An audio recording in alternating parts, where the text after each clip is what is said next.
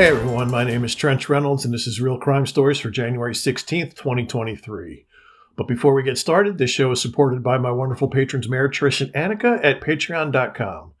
For as little as $1 a month, you can get ad-free episodes of this podcast plus exclusive content. You can join my Patreon at patreon.com/TrenchReynolds or at trenchreynolds.com. Additional information has been released in the wake of the shooting that took place at Rich Neck Elementary School in Newport News, Virginia. As previously discussed, on January 6th, a 6-year-old student of the school is said to have taken a semi-automatic pistol to the school and intentionally shot teacher Abby Zwerner. It had been previously reported that the student took the gun out of his backpack before walking up to Zwerner in the middle of a lesson and shooting her. If that was the case, the kid may just be a sleight of hand expert.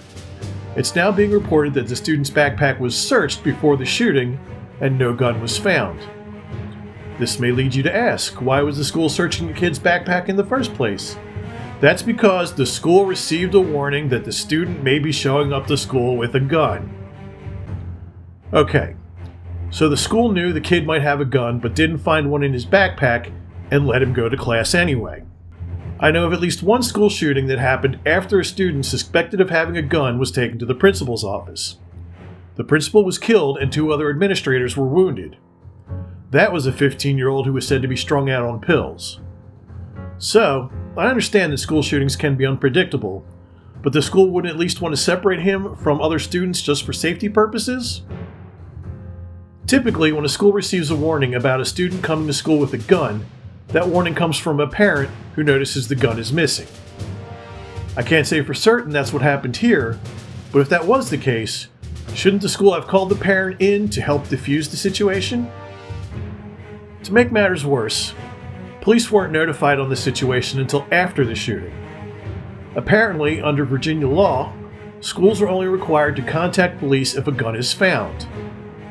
While it may be required if a gun is found, don't you think it would be even a better idea to contact police when a suspected gun isn't found? Wouldn't it have been better for the police to be waiting at the school for the student so trained professionals could search for the weapon? School shootings are often a confluence of negligence and coincidence. This shooting is a perfect example of that. So, it seems, for right now anyway, that both the gun-owning parent and the school bear equal responsibility in allowing this shooting to happen. That could change as more information becomes public, but I doubt it. That's it for this episode. If you'd like to read more stories like this going back over 20 years, you can do so at realcrime.net. You can also follow me on most social media at Trench Reynolds. You can also go to realcrime.net to find all my social accounts. You can also listen to and subscribe to this podcast on your favorite platform at realcrimestories.net. So until next time, don't let anyone else tell your story, because you are here for a reason.